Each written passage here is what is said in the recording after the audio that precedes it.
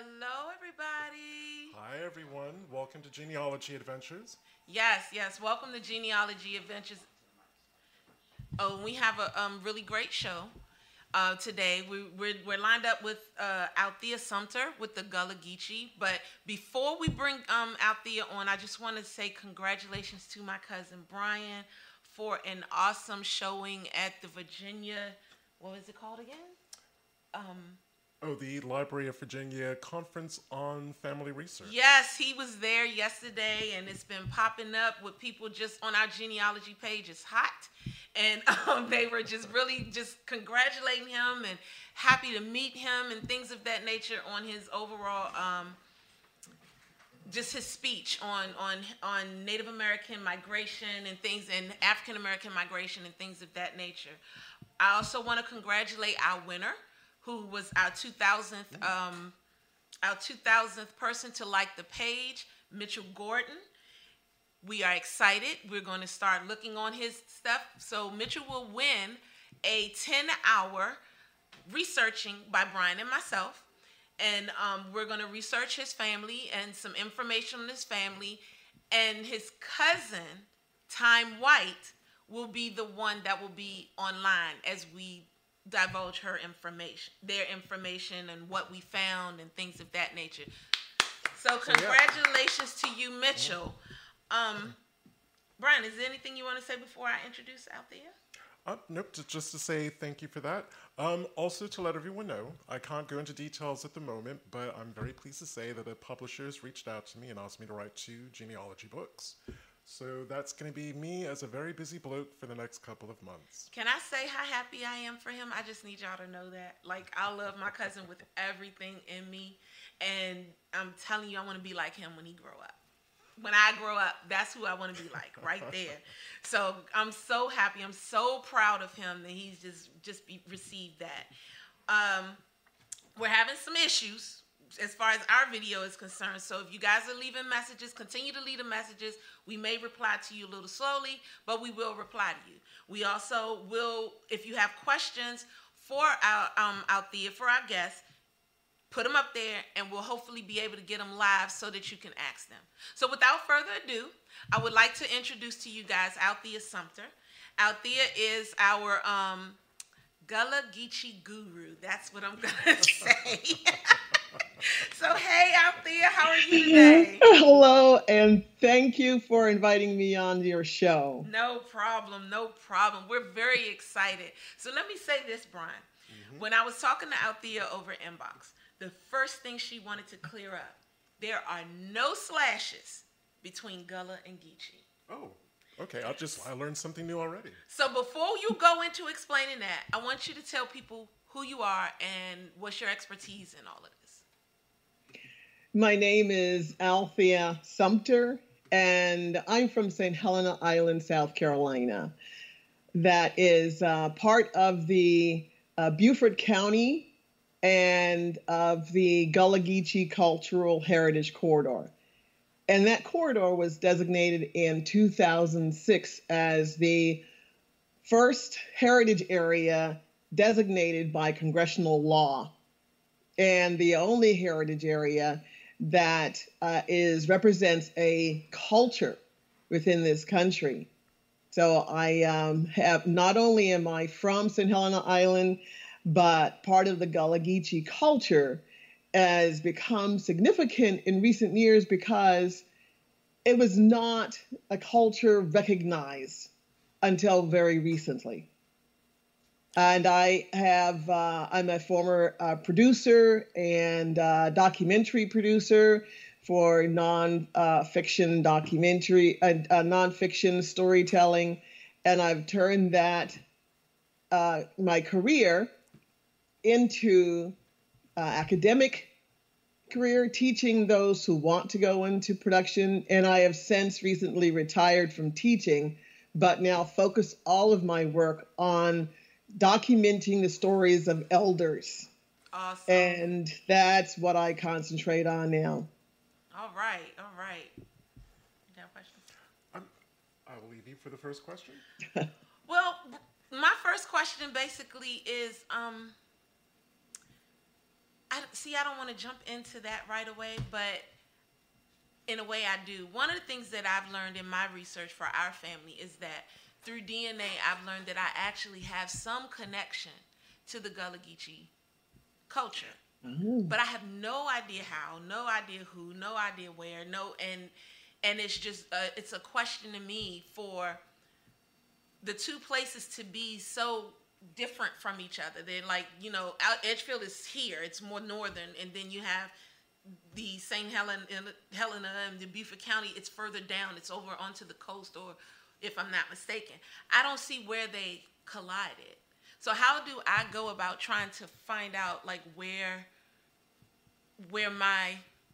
how my roots got mixed with the Gullah Geechee roots? And I look at the storytelling from what you see in your genealogy, and I start looking for those kernels that give me historical information and start exploring the context of your family story. And so that's what I follow. People can do the DNA. I have done my DNA that has now disclosed that I have even Chinese and East and South Asian DNA along with Scandinavian. So how that does unfold, I have no idea. Wow. But dominate in terms of the cultural groups, the ethnic groups that creolize into the Gullah Geechee culture, which is Angolan, and Rice Coast, which is in Sierra Leone area. But the thing that I'm finding is that a lot of people may have picked up little elements of stories from their elders, and I really encourage people to do that, to look at the stories of their elders. And from there, I can take from where you are and start going back in documents that could be an amazing finds. Obituaries, I encourage people to always keep obituaries. Yes. Because government documents do not always give all of the little details that come through in the obituaries. So the thing is that with the Gullah Geechee culture is that it goes from Pender County, North Carolina, which is just above Wilmington, to St. Augustine, Florida, St. Johns County, from coast to 30 miles in. That's a lot of territory. So I like to define where I tracked your own family story. Is it in South Carolina, Georgia, North Carolina, or Florida? So one thing I'd like to do is to take a step back and kind of go right back to the beginning. So and again, as you're talking about this, I'm hoping that people, as you were saying, if you can identify at least the state or the part of the original counties, not counties, the territories, colonial territories, that'll help people to start thinking about the kind of records they need to research their Gullah ancestors. So could you just tell us a bit about the history, the foundation of the Gullah community, where they were coming from like the Caribbean and Africa, and kind of what really went into the foundation of them as a distinct community?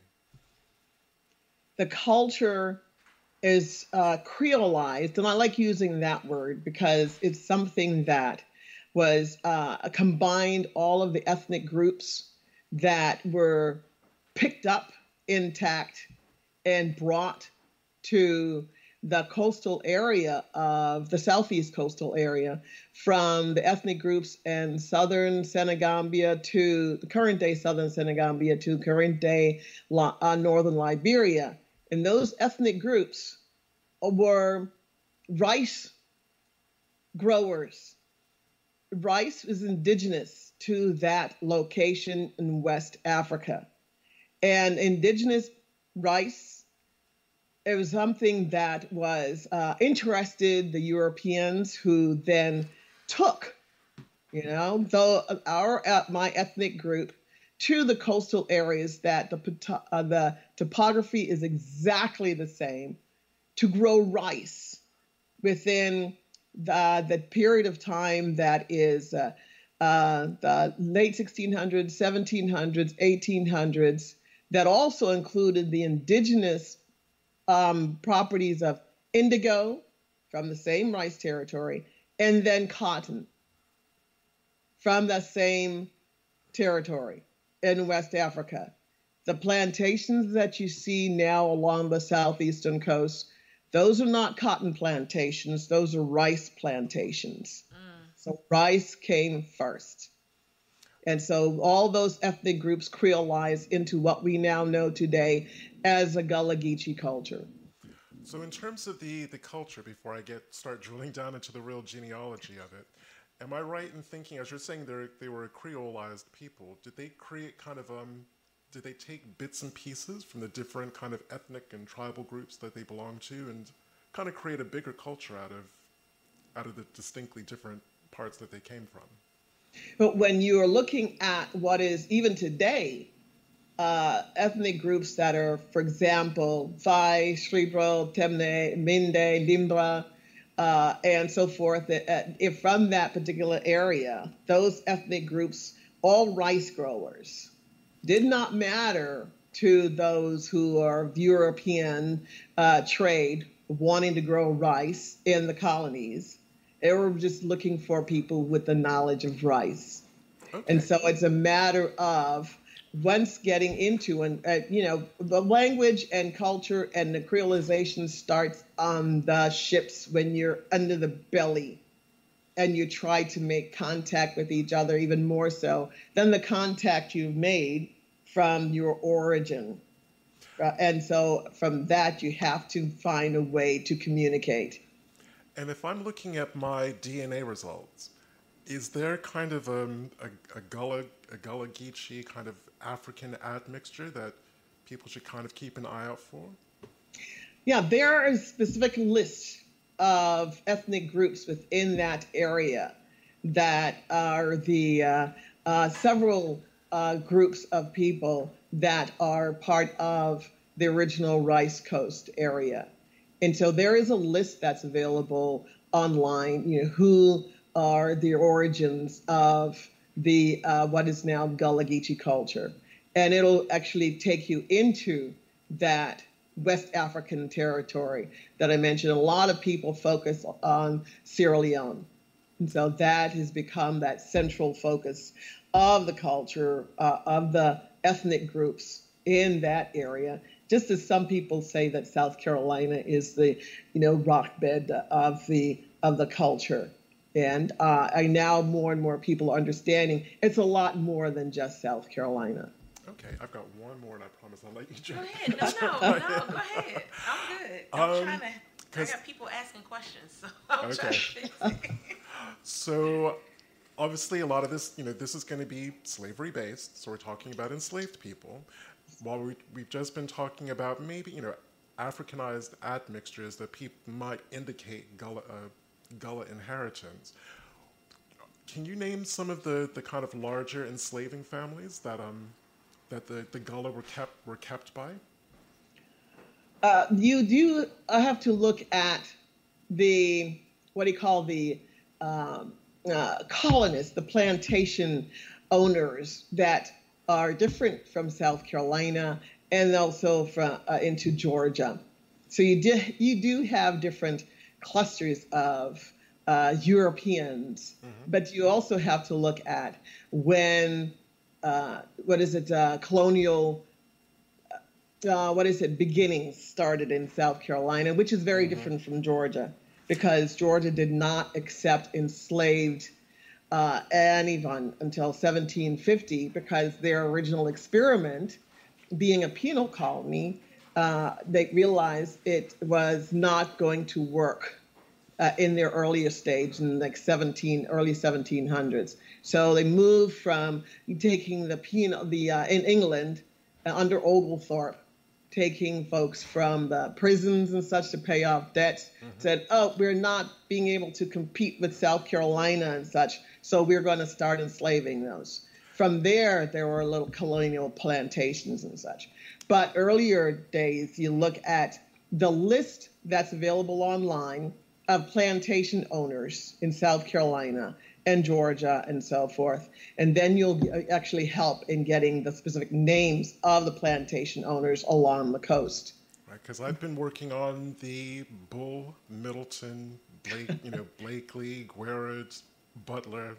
There's a whole group of us. There's about 20 of us actually looking in. So you know those names out there? Yes, I do. And you have the Draytons, you have the Middletons, and the Calhouns. Mm-hmm.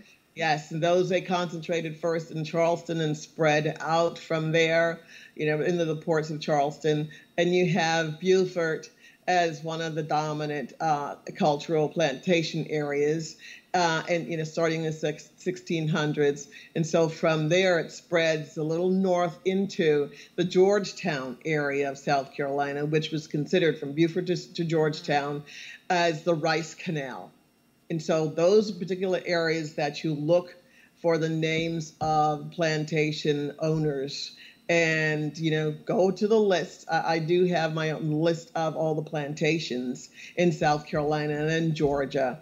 And then when you get into North Carolina, you are looking at some of the similar names as Charleston because they are family connections whose sons wanted to expand outside of the family holdings and moved into North Carolina. So you'll see similar names there. And Florida is a completely different story in terms of Gullah Geechee presence in Florida, because there you're talking about a lot of maroon societies, those who escaped from the plantations in South Carolina, then in Georgia as it formed. And because under Spanish control, you're actually under a non-enslaved situation. And that's where you have the story of the Seminoles, which was a formed group. The Seminoles is a created group of Gullah Geechee. It's called the Five Nations, and it includes Gullah Geechee. And there's a reason why I now today use the word as a cultural name as Gullah Geechee. It is combining the two. Wow. That is separated. So you just kind of threw out two things that really kind of blew me. And that was number one, the Calhouns, because my mom is so connected. Her DNA connects to so many Calhouns. It's crazy. Mm-hmm. And it's all of the white Calhouns that she actually connects to. So, and it happens to be these particular Calhouns connect to, the vice president, I think? Yes, it is. The vice president of the United States. All of them connect to him. So that's crazy. And then you also mentioned the maroon. Now, I was told that the maroon out of Florida were Native Americans at one point, and these were the escapees. And I was told that my grandfather favored them. So are we saying, or are you saying that could be the possible way that I connect as far as this Gullah Geechee DNA that I'm pulling as far as the Sierra Leone? Because both my mom and myself carry a good 10% of Sierra Leone. Yes. Wow. The reason why Gullah Geechee culture is also dominant, or I wouldn't say dominant, is part of the formation of the Seminole, is that it was a place of safety. It was a runaway.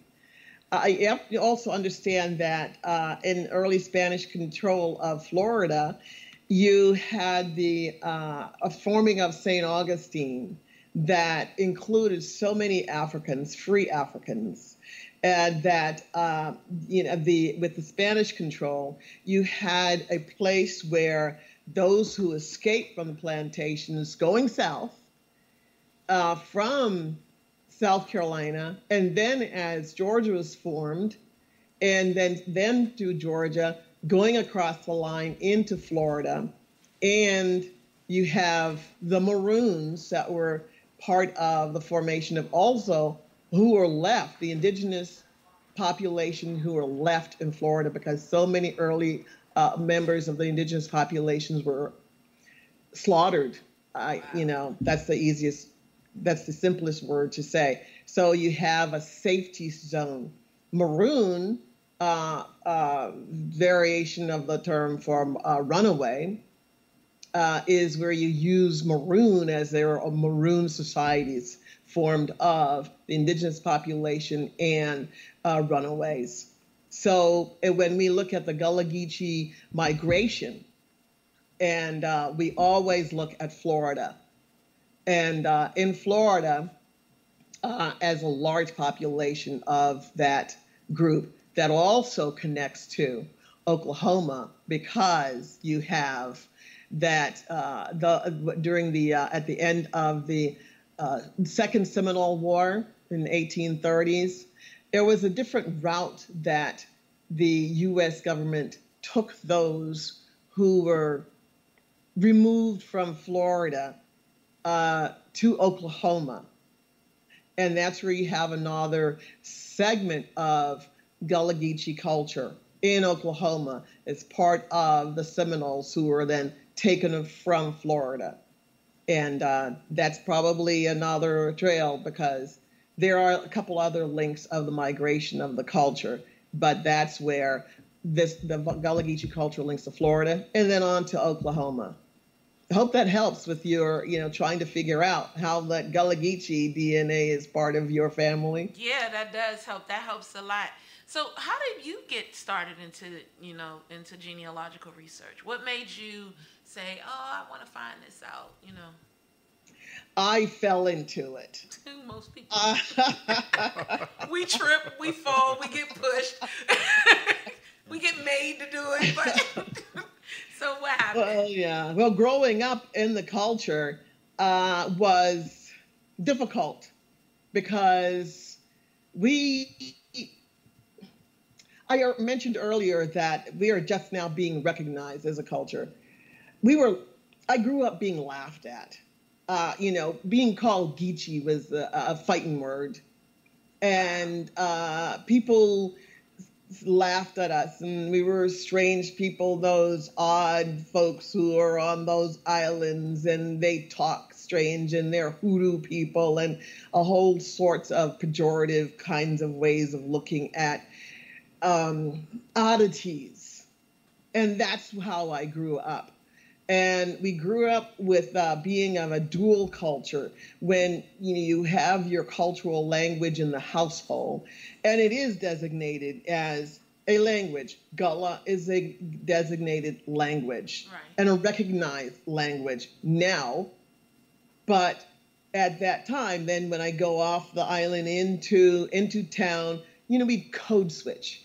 I would have the most exact and perfect manner of speaking that we would use what we call the King's English, wow, that English that is spoken in New England, to the point where some people wondered if we were even from New England.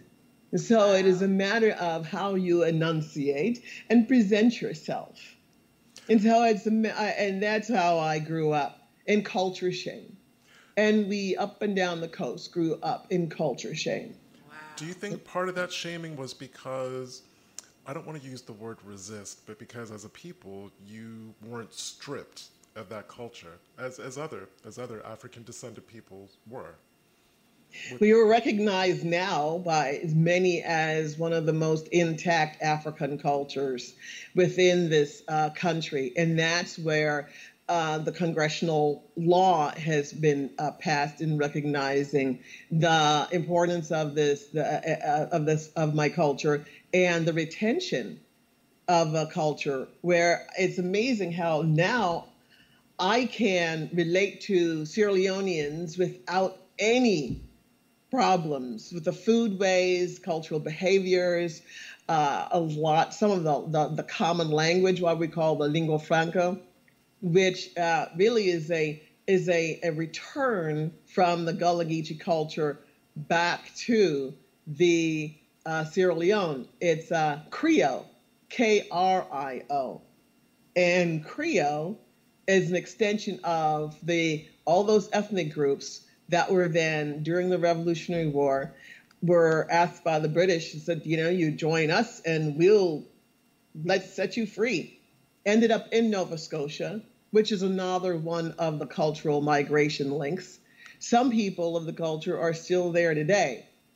And then you have those who said, no, it's too cold. We're going to go back home. That would have been me.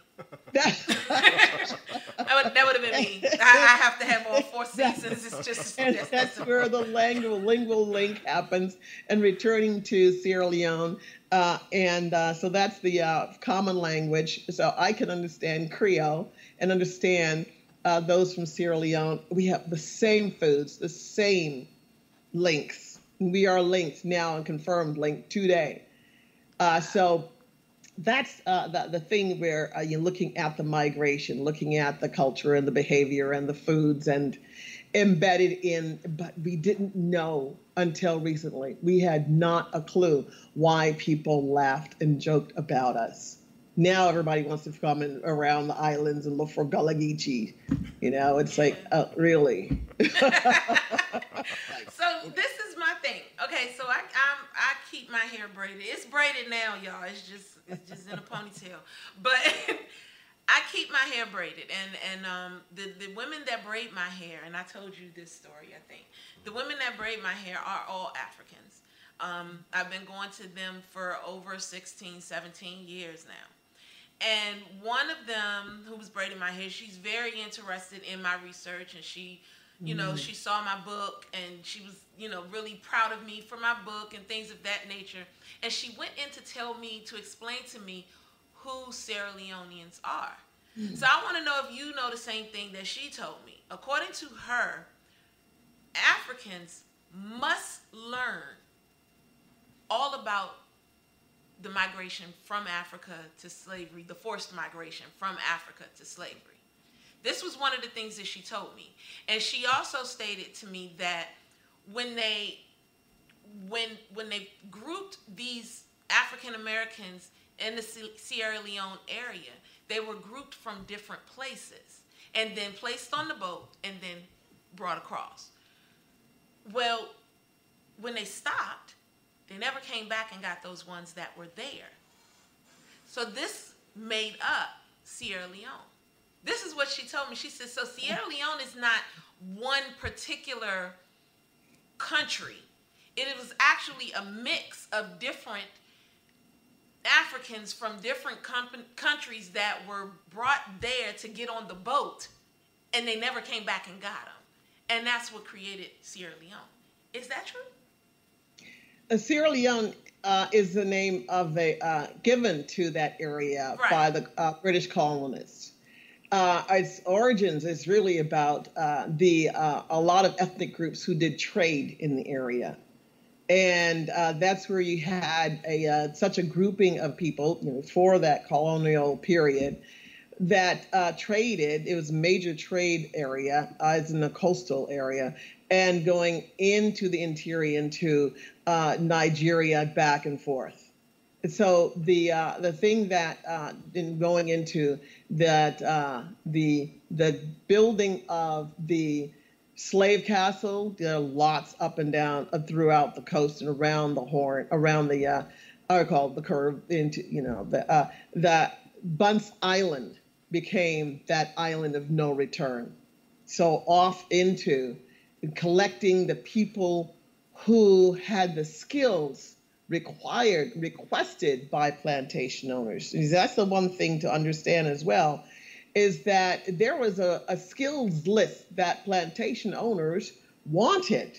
And so you had Africans with a certain skills based on collectives and such, the skills dominated by certain people, the net casting groups and the fisheries, the ones who knew, like I said, how to grow rice, the ones who are the basket weavers and such. And so you're looking for people with certain skills.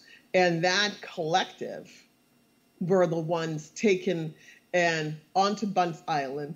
And, the unfortunate thing about the purchase of human commodity is that it was a business. And it was an unfortunate and terrible business of human trade. And as a human trade in terms of the skills that Africans had that was necessary for the development of the colonial areas not just in the United States, what would become the United States, because only 4% of all the African diaspora ended up in the United States. The rest, you had that, 49% in the Caribbean West Indies and 47% in what is Mexico and the South America. So it's, so that's what it is only dominated by. We want this certain skill and that certain skill and that certain skill on the plantation, or this one or that one or that expertise. So, one thing I just realized that I didn't finish the story of how I then fell into doing this work. That was, I was having grown up in Culture Shame, I wanted to be as far away as possible from the islands and such. And I was more interested in finding why I spoke English. Why do I speak English? And that meant following and trailing the stories of others. And, who are the others for me are Anglo-Saxons. So I went, and as a documentary producer, I went into storytelling about cultures. And going into the production industry, every time I turned around, I kept falling into somebody who had something that says, oh, have you read this book? This is about where you're from. Gullah Geechee. Every time throughout all of my career, and then going into academia, running into someone who kept saying, oh, have you read such and such a book? This is about your culture. It kept following me. My culture wouldn't let me go. And so I turned around and I went, all right, my experience in South Carolina State Archives, research and genealogy division when I was in grad school was one of the most critical jobs of my life. And that's what all of a sudden helped me find the ways to explore researching people's stories. And from that, I then started focusing on the story of my own culture and finding a lot of material. Wow. Well, something else that I wanted your input on, because as I said, I've spent probably about the last 6 months researching, along with others, Major Pierce Butler. And noticing the names of a lot of his enslaved people were actually African names. One, I was really surprised he let them do that he didn't make them name their children Elizabeth or, Betty and Charles. So you're seeing names like Cujo, for instance. And off the top of my head, I can't remember some of the other names, but I know they were named for their names recognized the day of the week that they were born on. Like if you were a male and you were born on a Monday, your parents gave you this name. If you were a woman, they gave you that name. Are there some other kind of distinctly African names within the Gullah community that again might trigger someone to say, oh, okay, I think I'm looking at a Gullah ancestor? Those names would actually appear in what we'd call basket names. Basket names, or you'd call nicknames. And those are the names that your family would call you, as opposed to what you would be listed in I like to say government papers, government documents. That government name that the kids be talking about. The government, your government name. And so your family name or your basket name, I found, for example, I had an aunt whose basket name is Chansom. I found that in the West African name area in that Rice Coast area. It's amazing, my mother had the name Ada. That was also West African. She had, it's amazing you find out these, but we know these names. But you also understand that in this country, in the U.S., we have, and I've learned that there are 60,000 loan words from West Africa. Wow. In this country alone, 60,000. Wow. So in there would also be a lot of names. So, tote is a West African word. Nana, Goober, a lot of words. Even Bene is West African. Wow. So that's the thing, is that, it takes a lot of unfolding of just the minute elements of a word, a name, and such. And I think I've been at this, falling into it for such a long time. It's hard for me to then simplify how you do the storytelling and the research. Any questions from our audience? Well, that's the problem, and I'm glad you brought that up.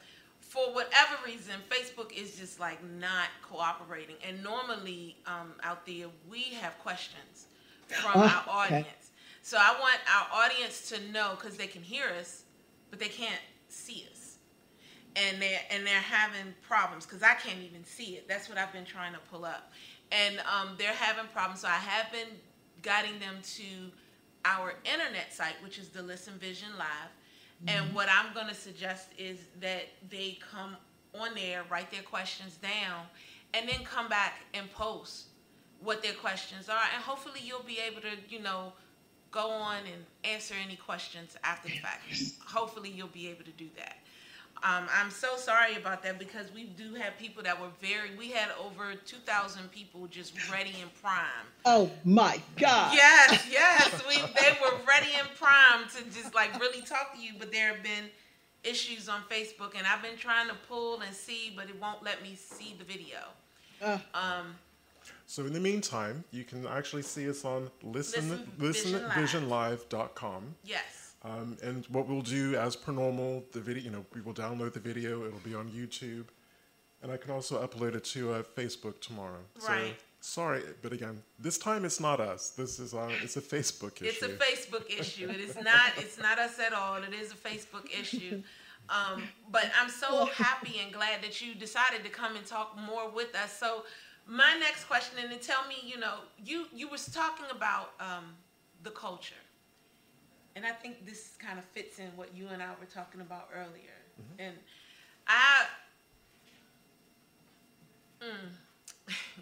okay, so go ahead. I know. Go ahead. I'm trying to direct. Frame it right. So when you discussed the culture, you said you went in and you started to learn about and tell the stories of the culture. I have a friend who doesn't feel like African Americans tell the story of the culture. How do we fix that? There are so many pieces of history, of the story, of facts that have been, and don't use the word suppressed, but that has not been learned by Black folks. And yeah, I'm one of those people who say the word Black folks. I know the Creole, the coloring of people happened in the colonies, Black, white, and so forth. But I have gone through, in terms of dealing with archives and such, I've gone through so many name changes of the people of African descent that I just say Black, white, what have you, to simplify things. I've run into Negro, Afro, African American. I've lived through being from colored. Yeah, yes, I'm old enough. Jim Crow era child. Yes, I am. Segregation signs and such. Colored, Negro, Afro American, Black, and I stopped. So as Black folks, and also as white folks in this country, any person in this country, the information has not been told correctly. History has not been told in the big picture. Could you say that a little bit louder for the people in the back? Because they're not getting that.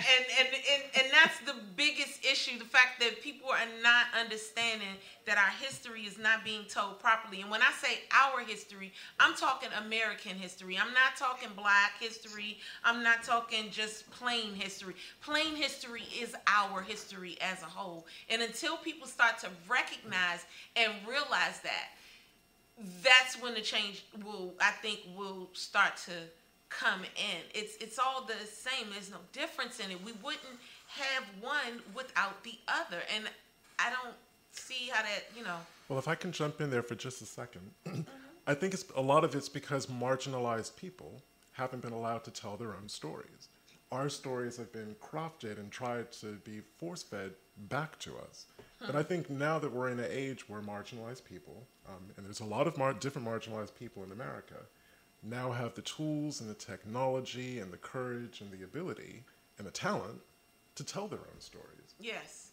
Yes, exactly. And that is, history is always told by that group that is in power. Ooh. And the person in the group that also has the weaponry. And that includes, I mean, it's remembered that how many ethnic groups from Europe were not even considered white until the 1900s.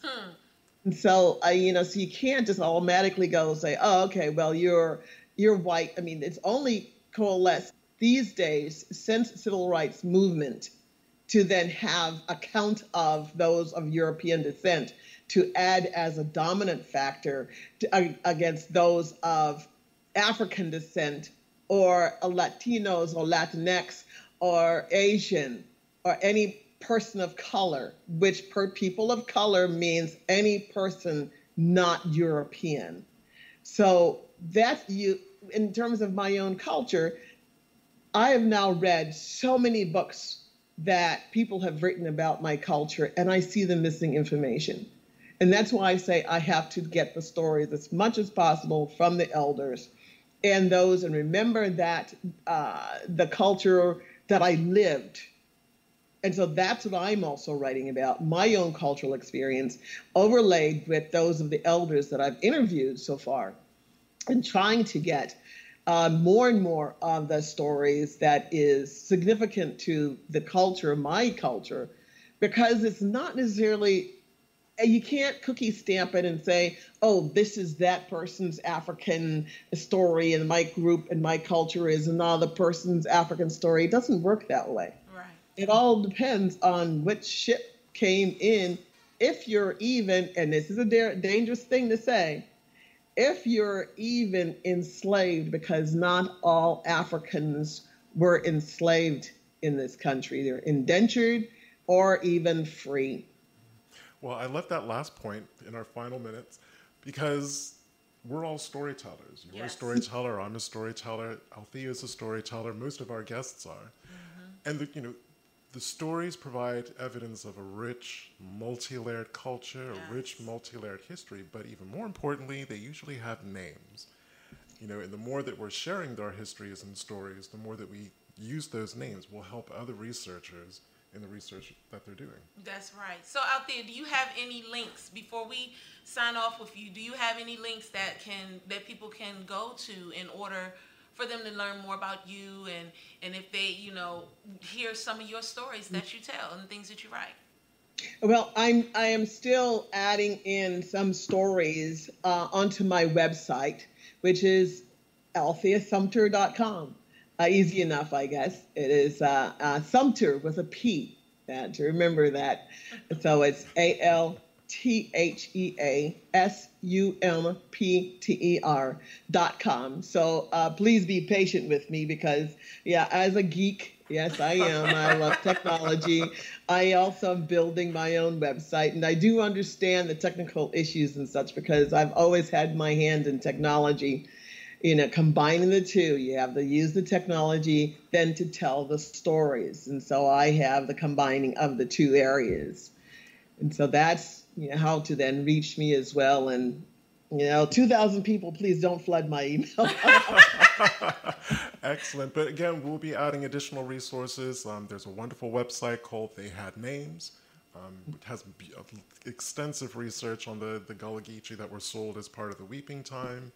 There's the Weeping Time Descendants Facebook group. Yes. There's Afrogenus. There's Low Country Africana.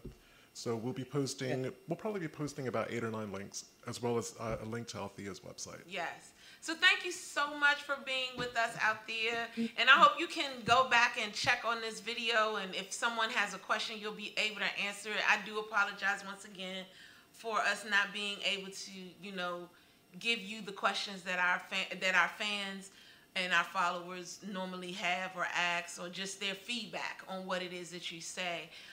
This was a very highly anticipated show. So it's really kind of sad that they weren't able to talk to you. So that means we have to have her back one day. Yes, oh my! Absolutely. How about that one? So again, Thank you so much. And there are links that maybe I'll add onto my website as well, because people are developing a lot more links as well on the Low Country, history and genealogy. Okay, thank you so much. Thank you so much for joining us, and thank you to our audience. And again, sorry for the glitches, but we will be seeing you in 2 weeks. All right. See you guys.